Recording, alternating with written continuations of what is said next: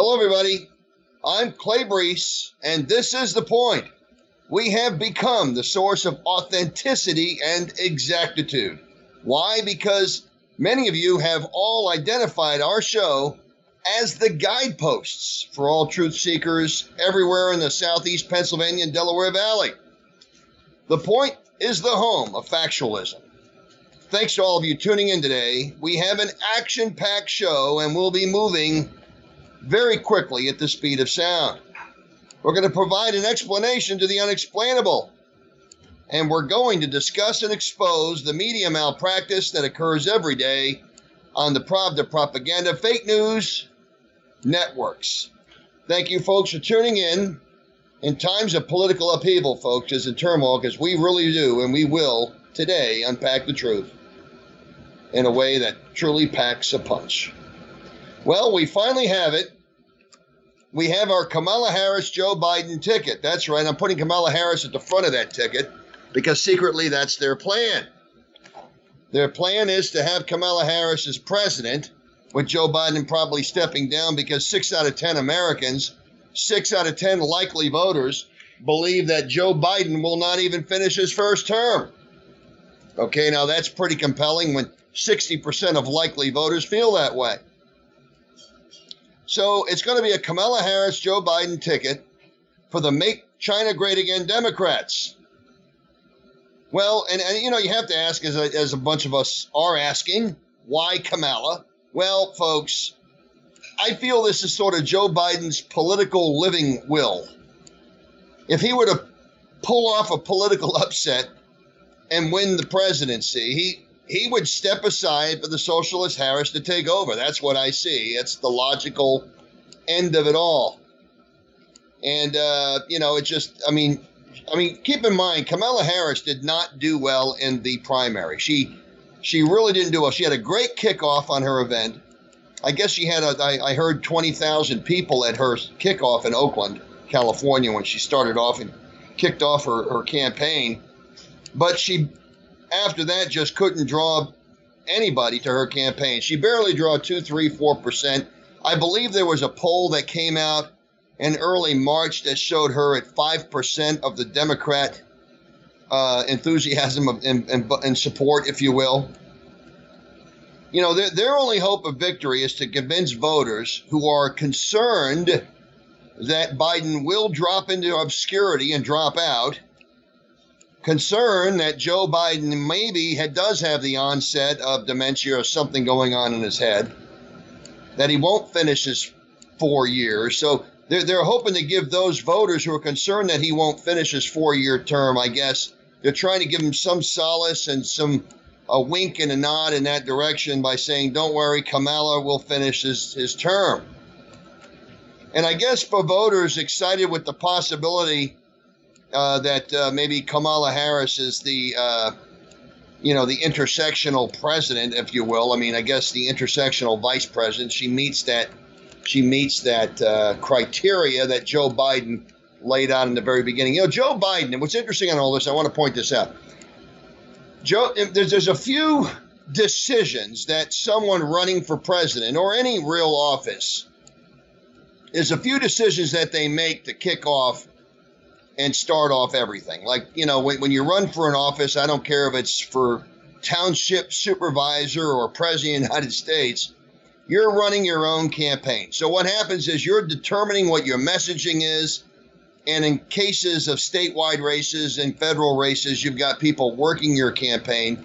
So you're going to end up having to hire people to create a messaging program and platform, if you will, as well as where to go, schedulers, the whole bit. I mean, you're hiring a campaign crew. And then, of course, your messaging. All right. Well, Joe Biden, I should say Kamala Harris, failed miserably at that because she kicked off her campaign with a bang and then quickly hired full-time staffers. And, I mean, she just ran out of money. She ran out of money, and by the time the Iowa caucus came around, she was broke. And quite frankly, she ran her campaign very poorly, and she was, you know, she really didn't have any policy answers to policy questions. But she didn't convince voters that she was genuine. I think a lot of it had to do with the flip-flopping on one thing to another. But anyway, Joe Biden made the decision to take Kamala Harris. And I want to point this out. Whenever you watch someone running for president, generally speaking, outside of a few instances, in most cases, the nominee accepts and promotes a person for vice president who was not running for president in that campaign cycle, because you don't want to have all that vetting and all those debates out there. You want someone that is pretty much a clean slate, that you can, maybe some legislative decisions, but somebody whom you can kind of dress up as, what the public wants to see. In this case, they're needing someone that they can dress up as a moderate. Well, Kamala Harris was in all these debates. She was in all of them. And as we're going to get into in the show here, she is a socialist and espoused the socialist ideas.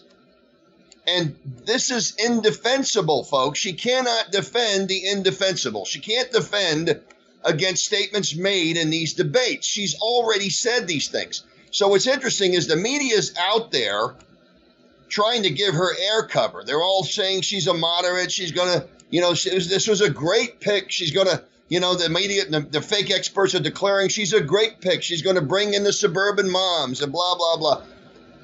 Folks, they're wish casting. They're not predicting, they're wish casting. They're trying to create a narrative. They're trying to develop the opinion of the listeners. They're trying to develop the opinion of the voters. They're trying to give them their opinion. And that's something very distinct I don't want our listeners to miss. Kamala Harris defined herself, and he picked her. Why? Because he made a horrible decision. Joe Biden, in the decision-making process, he consistently turns down one-way streets, dead-end roads. He consistently goes the wrong way and ends up on a dead end with his decisions, and Kamala Harris is one of them. You don't pick a vice presidential pick that you ran for president against. That's not generally a good idea. I mean, it's happened, but, it's generally before all the debates take place. You might have somebody that was in one or two or three debates, but you don't bring somebody out there when the mudslinging was fast and furious, and a person that was in 6 or 7 debates, as was Kamala Harris. So I don't want to miss that. He made a bad decision here, but I think he pigeonholed himself. He put himself into a box, okay? And he basically eliminated much of the population, and he said he was going to make an intersectional pick for vice president, and I think he limited himself to who he was going to pick, and because of that, he had to pick Kamala Harris. He really didn't have a lot of choice. I mean, he really didn't, and I think everybody kind of knew it. So this is the big wow that the media is trying to say is a big wow, but it isn't, okay? This is an expected decision. And again, the problem I'm seeing is that, again, she was on stage during almost all the debates, and she is on record with a whole lot of socialist policy support. And then, of course, you have another problem, because she was also conducting the Kavanaugh hearings. Remember, she's on the Senate Judiciary, so she was there with the Kavanaugh hearing. So this is going to rekindle the very unpopular, very ugly Kavanaugh hearings.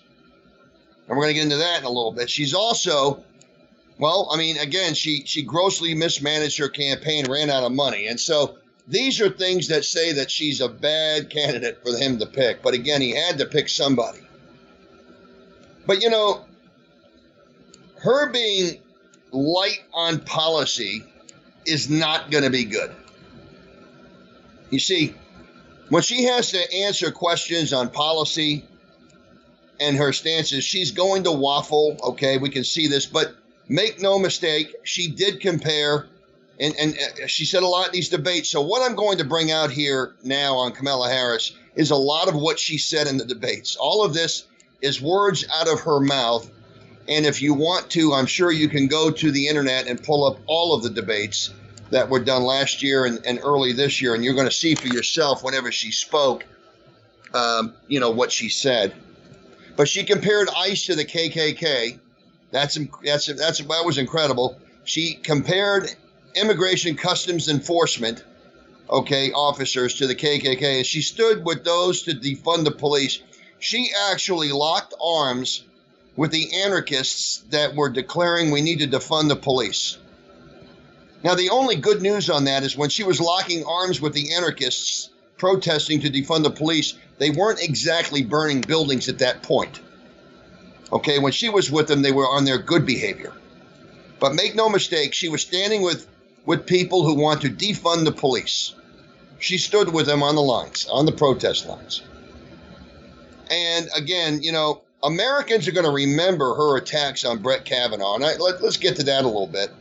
Because during the Kavanaugh confirmation hearing, she clearly demonstrated her fifth dimensional views on due process with regard to men being accused of sexual assault. See, she patently stated that she supports prosecuting men on sexual assault claims, bringing cases to court without first compelling evidence first. Now, she didn't say that, but how she said it was, she believes that the accusation alone is enough evidence for prosecuting someone for sexual assault. That is kind of a parody of what she said, but that's pretty much what she said, okay? She basically is saying that the accusation alone is enough. Now, this is what all the Me Too people were out there saying, and if you watch that Brett Kavanaugh hearing, you're going to see a whole lot of that. Okay, well, she was out front with this. And make no mistake, she believes in due process except for sexual assault claims. Again, situational ethics. And this is the stuff that is truly insane. This is the stuff that's scary insane. I mean, when you have somebody who is susceptible to situational ethics, you don't know what they are capable of doing. You really don't know, because it's all about power and they'll do anything to contain it. But it's truly a nightmare that she would make those distinct points. And you can go back and look on how she said it and how the words came out of her mouth. But I think in generality, kind of a paraphrase of what she said is that accusations alone are enough for evidence in prosecuting someone for sexual assault. She believes the woman because the woman said it. And I'm going to tell you something. That was the big problem we had going through the Kavanaugh hearing. There was a big debate in the national stage on all of this. And I can tell you, people everywhere were completely frightened that they heard the Democrats going after Kavanaugh with Christine Blasey Ford. And of course, they all saw Christine Blasey Ford, how she was prepared for that interview process, how she was actually not just coached. She was obviously coached, but she was dressed for the occasion. She was wearing glasses for the occasion that would amplify her eyes. I mean, she was really made to look a certain way. And if you what you want to do is you want to go to pictures of Christine Blasey Ford during the debate, I should say, during the Kavanaugh hearings, if you will, and then look at pictures of her prior. I believe she worked for the Clinton campaign, Hillary Clinton campaign. So you're going to see actual photos of her that look nothing like the picture of her when she's doing this hearing. The whole point was to make her look like she was going to cry at any moment. That was the whole point of it. But anyway, you need to go back and listen and watch Kamala Harris during those hearings, because Kamala Harris supported all of that lynching of Kavanaugh. She supported the lynching of Kavanaugh. Don't miss that. Now, another thing that she said in the debates, make no mistake, I'm going to get back to what she said in the debates now. She supports decriminalizing border crossings. Okay, she stated that in debates, folks. She also stated that she wants to end private health care insurance. She stated that in the debates. Remember, she raised her hand when they asked the question, do you support Medicare for all? She raised her hand. Then they asked her in one of the early debates, do you support Medicare for illegal immigrants? And her hand went up along with Joe Biden's hand. Everybody raised their hand. I thought that was very distinct, and I don't want our listeners to miss that. Okay, because quite frankly, that's something they're going to try to back off of now, and we on the point here on 1180 WFYL are going to hold her feet to the fire. We're going to hold Kamala Harris's feet to the fire on that, and Joe Biden's feet to the fire on that, because they raised their hand and stated one thing, and now they're trying to say they're stating something else. So we're going to ask a very distinct cross-examining question. We're going to commit an act of journalism, and we're going to ask, well, which Kamala Harris was lying, or which Kamala Harris was not being truthful? Which Joe Biden was lying? Which Joe Biden was not being truthful? Was it the Joe Biden then, or was it the Joe Biden today? Was it the Kamala Harris then, or was it Kamala Harris today? Which one does not want to support health care now for illegal immigrants when you categorically, patently stated it a few months ago? So you don't miss this, okay? She stated that she is for amnesty for illegals. I think that's another very distinct point. She's for amnesty for illegal immigrants. She also supports unrestricted abortions during any point in the pregnancy. Again, that came up during the debates. She supports voting rights for felons. That came up in the debate. She supports lowering the voting age, I think to 16. That came up in the debates. She stated at the debates that she supports reparations. That's right, folks. And she also stated that she supports the Green New Deal. As a matter of fact, in the Senate, she was a co-sponsor of the Green New Deal. Now, the Green New Deal, folks, I want to pause on this for a moment. The Green New Deal is the religion of the End America left. That's what this is. This is their religion. The Green New Deal may look to me and you, to logical thinking people that live in the land of reality. The Green New Deal will look like a high school newspaper, a high school project, if you will.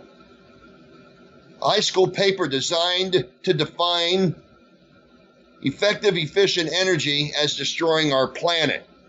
So they want to basically emphasize climate change destroying our planet. They want to over-exaggerate a condition that they call now extreme weather. Used to call climate change, now it's extreme weather, global warming, or whatever they want to call it. They want to continually hype on an over-exaggerated condition.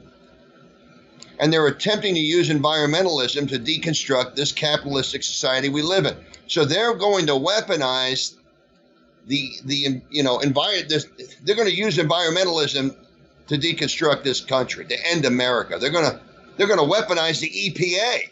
Okay, that's what this is. The Green New Deal weaponizes the EPA. Let me explain for our listeners here. I'm going to break this down here very, very distinctly. Energy is a significant component that has enabled this country to excel economically and surpass all others in the world. This is why all other countries want to push the climate change farce on us, but not on them, because it will break our economic output and it will help them surpass us. And as I've said before, the economies are the heartbeat. They're the lifeblood of a country.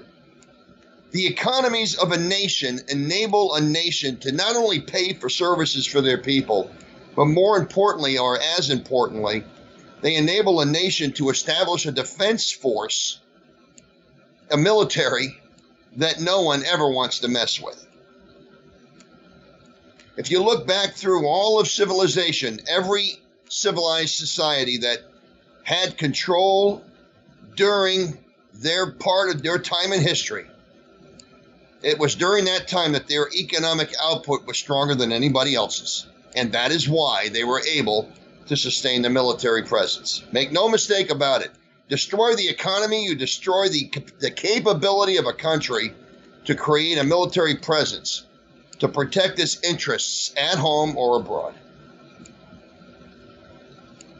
But I mean, we have a whole show we can spend on this, but I just want to basically bring in some highlights. Okay, so here are some highlights.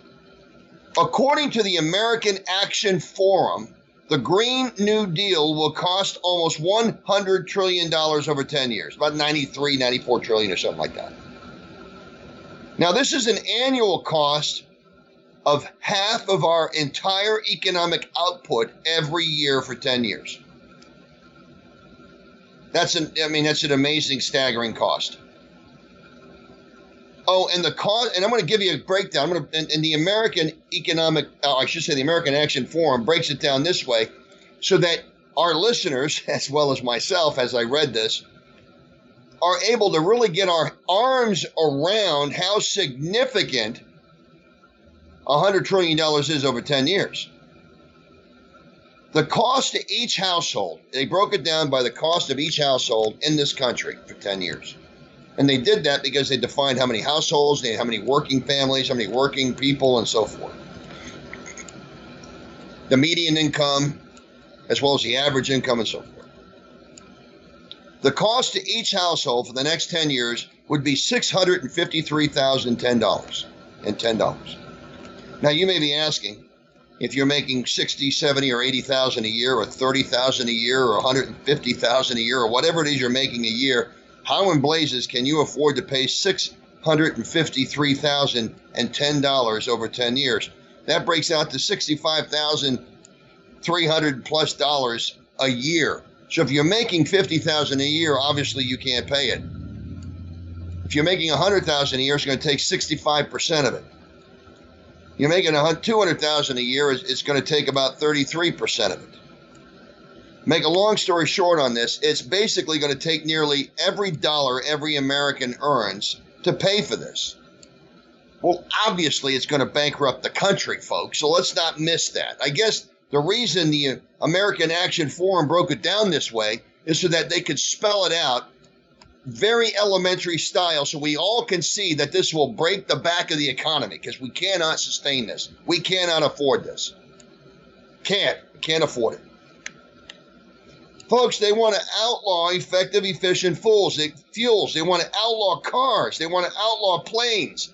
They want to retrofit all buildings with new windows and solar panels. Again, this is what the cost is. They're proposing zero emissions. Now, Joe Biden actually stated that he's proposing zero emissions by, I think it was the year 2035. I think I saw that. I mean, they want to immediately get us back into the Paris Accord. Immediately. They want to jumpstart that thing. Again, but they don't want Russia and China in that because that's going to handicap their economies. So they want us in there to handicap our economy. Folks, this means energy being so expensive that it'll raise the cost of everything we know, from a bottle of water to a gallon of gas to an automobile to a house to a hamburger, okay, to a haircut, to a shirt and a pair of pants, to a pair of shoes, to a lottery ticket, to a pack of cigarettes, to a bottle of milk. I mean, groceries, hardware goods, anything. It's going to raise the cost of everything. It'll raise the cost of everything to Americans. Not to mention the fact that gas is going to sell for nearly $5 a gallon. Now, I remember Barack Hussein Obama back in 2009 said we need to, as a country, get used to $4 a gallon gas prices. Now, 2008 was the last time we had an election where we were able to bring in a socialist under the guise of a moderate. Okay, Barack Hussein Obama went in under the radar as a moderate. Well, he's not a moderate. He wasn't a moderate. When he got us into these environmental decisions, when he got us into it, they started raising the price of gas everywhere. And I can remember gas prices jumping to like $4 change a gallon, $4.30 or something, $4.10. I remember seeing it. And I remember Barack Hussein Obama saying, folks, get used to it. Get used to $4 a gallon gas prices. I remember it. Remember him saying it. Well, getting back to what Kamala Harris talked about in the debates, I just want to bring that out on the Green New Deal. And again, there's a whole show we can do on that. And we'll spend time on the Green New Deal here on another show. But anyway, getting back to what she's talking about, the Green New Deal is a whole clump of bad ideas rolled into one. And it's just horrible. Horrible, horrible for our economy. But what else does she support? Okay, again, her goal in phasing out the middle class, the Green New Deal is one component. Another one is the Equality Act. Now, what's interesting is it sounds good on the surface. But what is the Equality Act? What is it?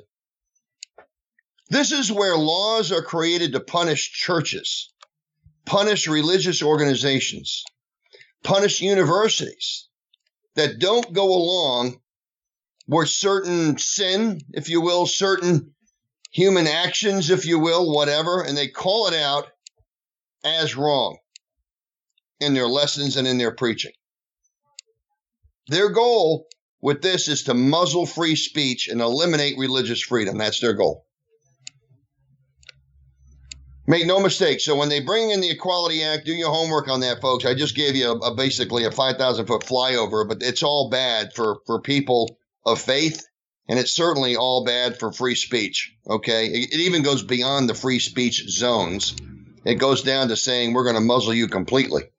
I mean, and, it goes right down to they can sue you, things like that, or even worse, go to jail. But now Kamala Harris also supports defunding ICE and open borders. These are things she stated. She stated this in the debates. And as I stated earlier, she marched arm in arm with these protesters, I should say these anarchists that were pretending to be protesters because there was nothing bad going on when they were with her. But they were marching to defund the police, and that was there, and the signs were there, and she was there locking arms with them. She also supported favored nation status for China. I think that's very distinct. Because as I stated before, favored nation status for China makes it so that China will never have to comply with these environmental rules that they want to muzzle on us. Which means China will be free to run rampant, to run roughshod, if you will, not rampant, but run roughshod through the world with their economic machine, basically, and surpass us and the rest of the world. And then be able to sustain themselves militarily better than anybody else. That's the goal of all of this. That's the goal of this. See, when Trump says they want to end America, that's what he's talking about. You see, a China that's a superpower, where America isn't a superpower any longer, means that America has now ended as we know it. Because now we're subjected to countries like China trying to influence us. What gives us all the influence we have is that economically we make up 1/3 of the entire planet's GDP. I mean, when you have that kind of economic power, you have a lot of power around the world, a lot of leverage, a lot of power you can leverage. China wants to be that. That's part of their 100-year plan to take over. I believe the Chinese New Year, on the Chinese calendar, we're in year 9418 or something like that. They have a plan to take over the world. That's what they have. I mean, it goes down to the island. Favored nation status is one thing, but they also turn their back. I mean, Obama and Biden turned their back on China. They just let China build these phony islands in the South China Sea to change its boundaries, its country's boundaries, so they could claim other areas, parts of the South China Sea and the waterways as parts of China, sovereign to China. So they wanted to take commercial waterways and international waters and make them Chinese waters. And we let them do it. I mean, our country did. Barack Hussein Obama and Joe Biden let that happen, just like they let Russia take Crimea, walk in there on a long weekend. They let them do it. Just like they did with the Ukraine when they let Russia go into the Ukraine as Ukraine was pleading for arms, pleading for weapons. Obama and Biden sent them blankets. I mean, they literally subjected the Ukraine to the Russian invasion. And I tell you, I'm blown away by all of this. The media is not holding them accountable to this. There's nobody talking about this at all. No, you're not hearing any of this. I mean, this is the thing that really kind of strikes me. I mean, we're not hearing any of this. What we're hearing, questions being asked of Joe Biden, is why are you having press meetings in Delaware? That's a very hard question for Joe Biden to answer. Okay, or what is it that voters will be voting for in you, Mr. Vice President? I mean, these are the fluffy softball questions he's getting. He's not getting questions as to what can you tell us about what happened with Russia and Ukraine? How is it that we let Russia take over Crimea on a long weekend and get a foothold in the back end of the Ukraine? And while they're pleading for offensive weapons, why did you send them blankets instead? What's going on here? And why did you give China favored nation status? And how is that affecting the world today? And how will it affect the world going forward? And how will America First policies affect the world going forward? These are questions they should be asking Joe Biden and Kamala Harris, but they're not. Getting back to the debates, Kamala Harris and Joe Biden both supported sanctuary cities. They both do. They both support the taxpayer paying off student loan debt. That's another distinct point. They both support stacking the Supreme Court and actually discussed how they would go about it. And again, where is the media on these questions? They're just letting them go. I mean, these are very, very, I want to say very crazy ideas and notions. These policies, if enacted, will present an amazing shift in this country. I mean, it'll present all kinds of very, very incredible changes to this nation. Significant changes to our public policy, but also the way laws are written and what laws are written and the way business is conducted and the way people live their lives. All of these policies I'm talking about here have a direct, huge, significant impact on the American people.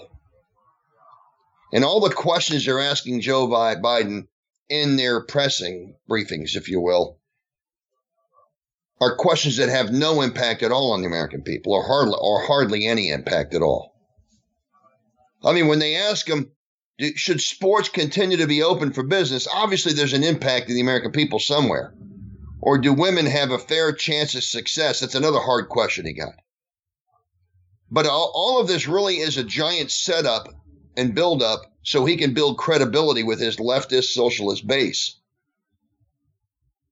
And by giving him softball questions like, should sports continue to open, or should schools reopen, or whatever, by asking him general questions like that, they're trying to give him credibility with the middle class and the suburban moms. That's what they're trying to do.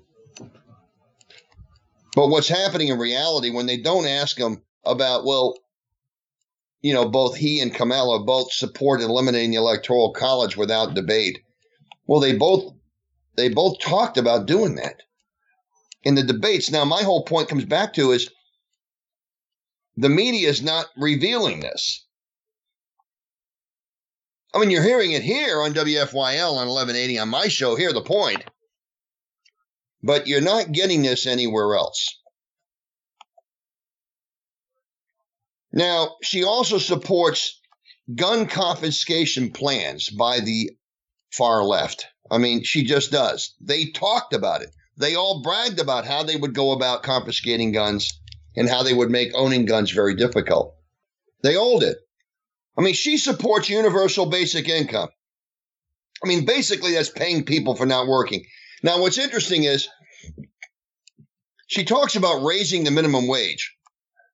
I mean, she says we have to have a universal basic income. That's like a raising minimum wage.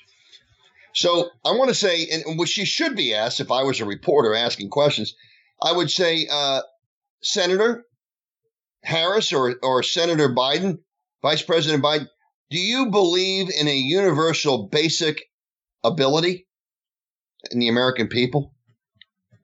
Do you believe in a universal basic initiative in the American people? Do you believe in universal basic hard work ethic in the American people? Do you believe in universal basic knowledge? You see, all those components, knowledge, initiative, work ethic, innovation, all those are components of people that make more money than others that don't have those elements in their character. So when you bring that to the table to a company, that's likely you're going to make more than those that bring less of that to the table. Well, a universal basic income basically is taking people who don't have any basic abilities, any basic innovation skills or incentives, or any kind of hard work ethic at all, or any commitment and dedication to the company. They lack all of that. But they're going to pay them X amount of money, and that's believe me when I tell you, this is the bare bones minimum to exist in life. That's universal basic income. It's giving somebody the bare bones minimum to exist. Basically, money for not working, and they're going to take it from those that achieve and have money, have work, and basically have. They're going to take it from those, tax them more heavily, and give it to those that don't want to work, or when they do want to work, they don't like being there. They don't apply themselves. They don't give themselves a real strong effort to the job. You see, that's what universal basic income is. And yet the media should be breaking this down as I just basically broke it down. I would love to have that discussion with Kamala Harris and Joe Biden. I would love to have them explain how universal basic income is a good thing. I had this kind of a roundabout discussion on minimum wage with a poll worker, a Berks County Democrat Committee poll worker at one of the polls when I was working a couple of years ago. And he said, don't you believe in minimum wage or increase in minimum wage? Now, don't you think that's good? And I said to him, the same kind of basic answer I just gave here is, how is minimum wage a goal? Since when did it ever become a goal? Yeah, minimum wage is poverty. It's bare bones existence, even at the $15 an hour they want it to be, or $20 an hour. Even at $20 an hour, you're poverty. I mean, you're like poverty level 1, or maybe prosperity level 1. I mean, you're barely into prosperity at $20 an hour. I mean, it's just barely. I mean, you're at 40 hours a week. You might be making 30 grand a year there. I mean, that's about it.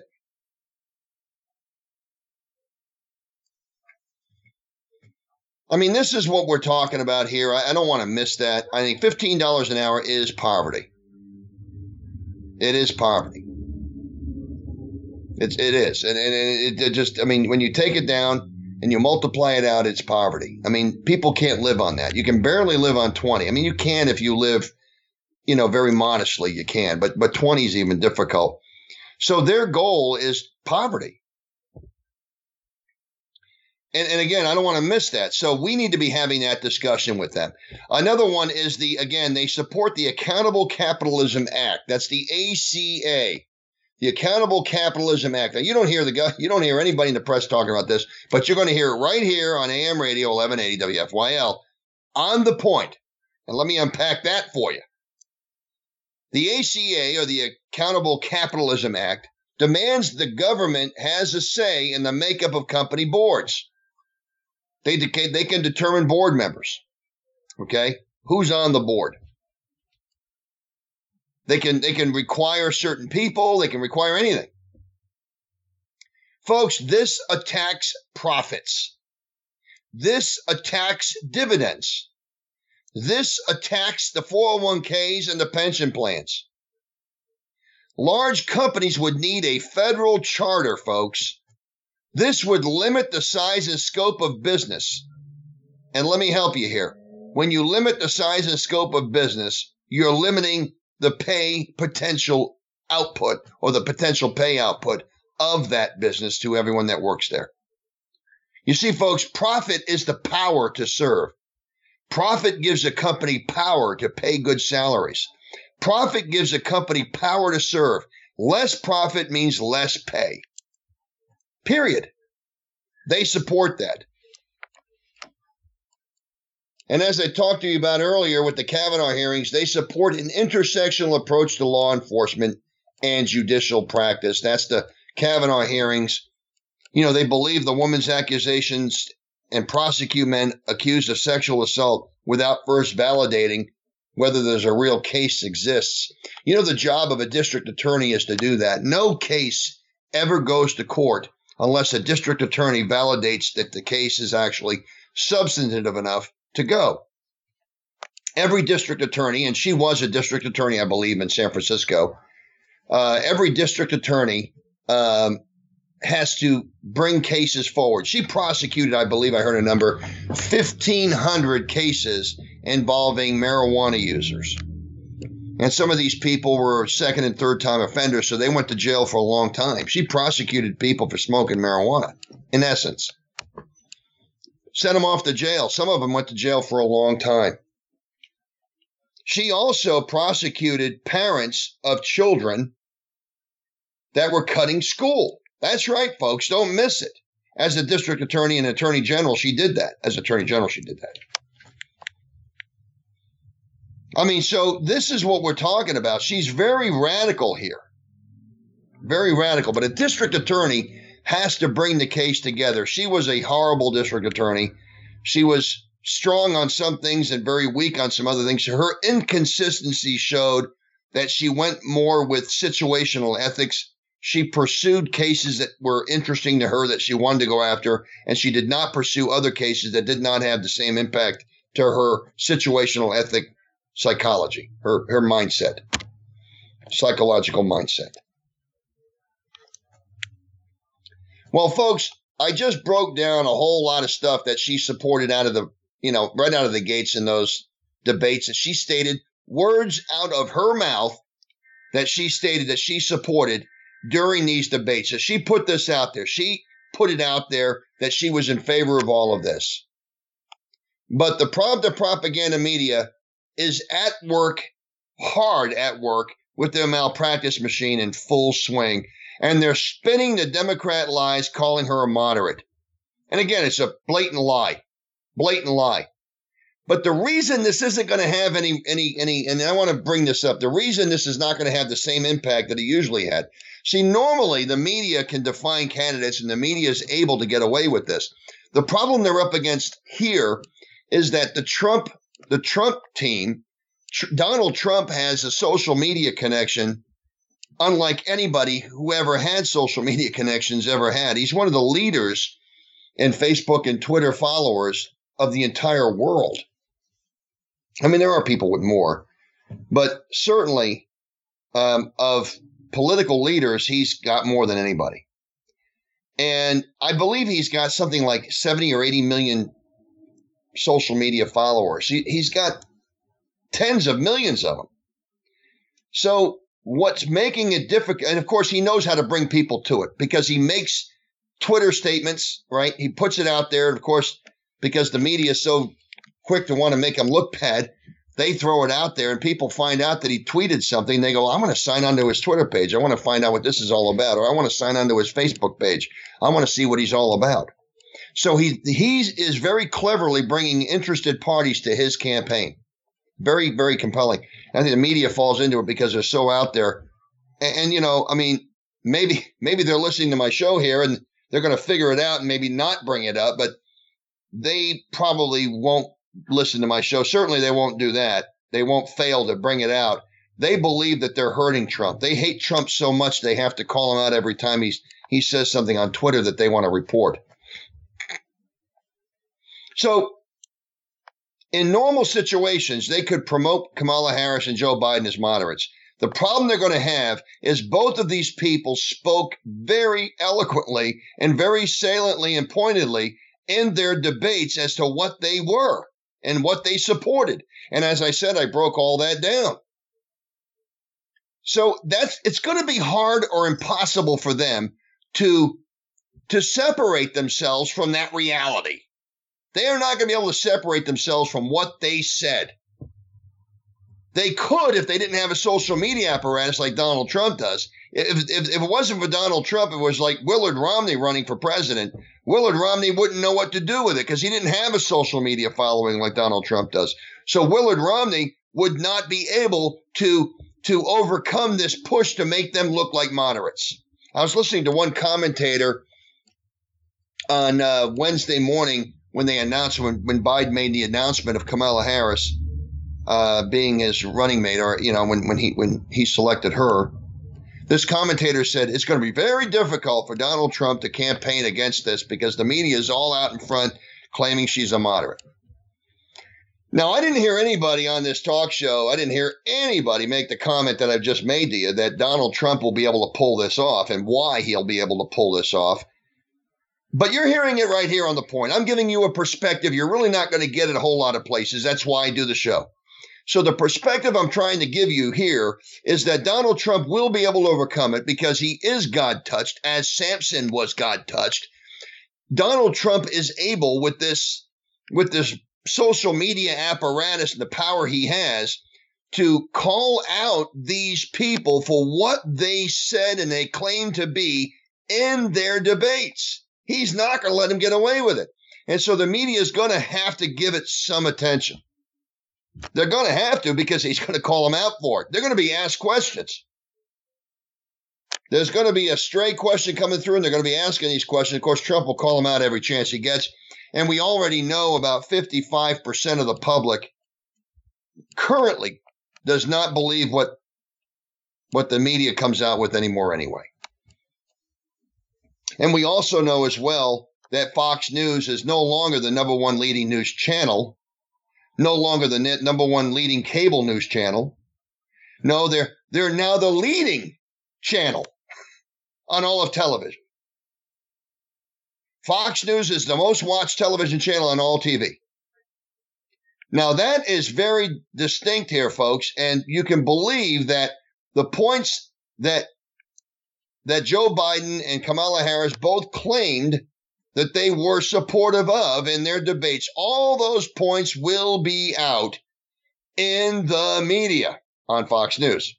They'll also be on my show, but other shows as well. There'll be other talk show hosts that'll be putting it out there.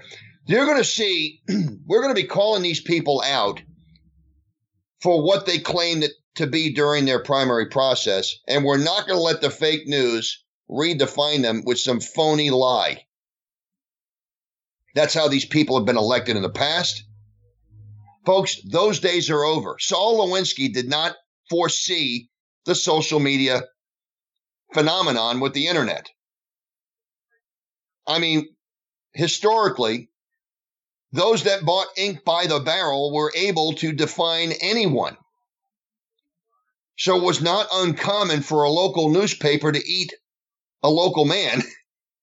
Local man eaten by newspaper. It was not uncommon for that to happen in years prior because there was no internet. There was no other source of news. Today, it's different. And that is delicious, and that's the point. And because Donald Trump is our standard bearer, he is the best fighter at all of this. He's the best at fighting all of this. No one's better than him at fighting lying media, fake journalists. He defeated the tabloids in the 80s, for those that are old enough to remember, folks. He defeated the tabloids.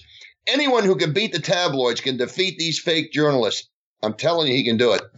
And with the social media and the internet the way it is, he will be very successful here. Because make no mistake, this is truly the Coney Island shell game, double game that the Democrats are trying to play with the support of the propaganda networks. I mean, nod, nod, wink, wink to the socialist end of the Democrat Party, the End America group.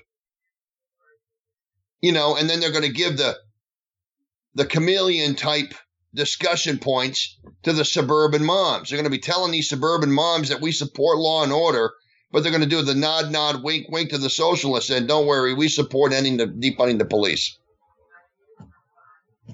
Normally, the media could get them away with that. Normally, they could escape that. Normally. But they're not going to be able to pull it off now. They're just not. Because Donald Trump won't let him get away with it. Won't let her get away with it. I mean, they can't run the smoke screen with Trump with all his apparatus out front. The 50, 60, 70 million followers on Twitter, the nearly 80 million total followers with social media that he has. There's no way they're going to be able to overcome that. You know, and he's getting more every day. I mean, the registered voter counts are increasing in states. Republicans are adding registration numbers. The Democrats aren't. But what they do in the state of Pennsylvania, for instance, is they throw out a total number of state registered voters. And they say, oh, yeah, the Democrats still outnumber Republicans by like 700,000. But what they fail to mention is nearly 500,000 of those voters, nearly 500,000 of them, are completely inactive voters. In other words, they haven't voted in the last 5 or 10 elections. Why? Because they've either passed away or they've moved. They don't vote. But they're still on the books. And so they always throw these fake numbers out to try to make it look like, well, whatever. It's something that it isn't. The fact is we have about 7 million, just about 7 million actual voters in this state that have voted at some point in the last 4 elections, last 4 or 5 elections. So that's about what we can best assure that we have. And based on those numbers, the Republicans have closed the gap, if you will, of the registration gap in this state down to, I think, about 300,000 based on the registration numbers of active voters. Not when you back out the completely inactive voters, which are probably needing to be purged out of the voting system in the state, that number would come down tremendously. But anyway, I'm not using the skewed numbers. I'm going to basically use real numbers, and I'm going to try to estimate it based upon what turns out and what's voted. In a state of 11.7 million people that has about 10 million possible eligible voters. You know, you're just not going to have 85% of that state registered to vote. It just isn't going to be, that's not possible. So, I mean, that's my point. It's just not realistic. Realistic is that even with the motor voter that we have, you're looking like maybe 65 or 70% that are registered to vote. That's about what you're looking at. And based on 10.3, 10.4 million possible voters, you're looking at about 7 million, as I said. So anyway, that's how I get my numbers, just for those that are interested. But Trump will commit and he will exact political jujitsu on these Democrats. He's going to not let them get away with this. And his executive orders that he just initiated are political genius. I mean, quite frankly, he just kicked in his executive orders. I mean, to basically end the stalemate with the Democrats. And to sum that up very quickly, that's $400 per week in unemployment benefits, a student loan relief extension, eviction protections. But the payroll tax holiday was something that I think was very exciting. That's for anyone earning less than $100,000 per year. And he's going to make it retroactive to August 1st. I think that's very interesting. He's going to run that through the end of the year. And I think what's really compelling is the Democrat leadership is out front saying, well, he can't do this. This is wrong. This is, as they called it, this is very paltry. Well, folks, I don't think a 7.5% pay raise is paltry, okay? And I think these people are so out of touch if they believe that. I think that was political genius on Trump to do it. It truly was.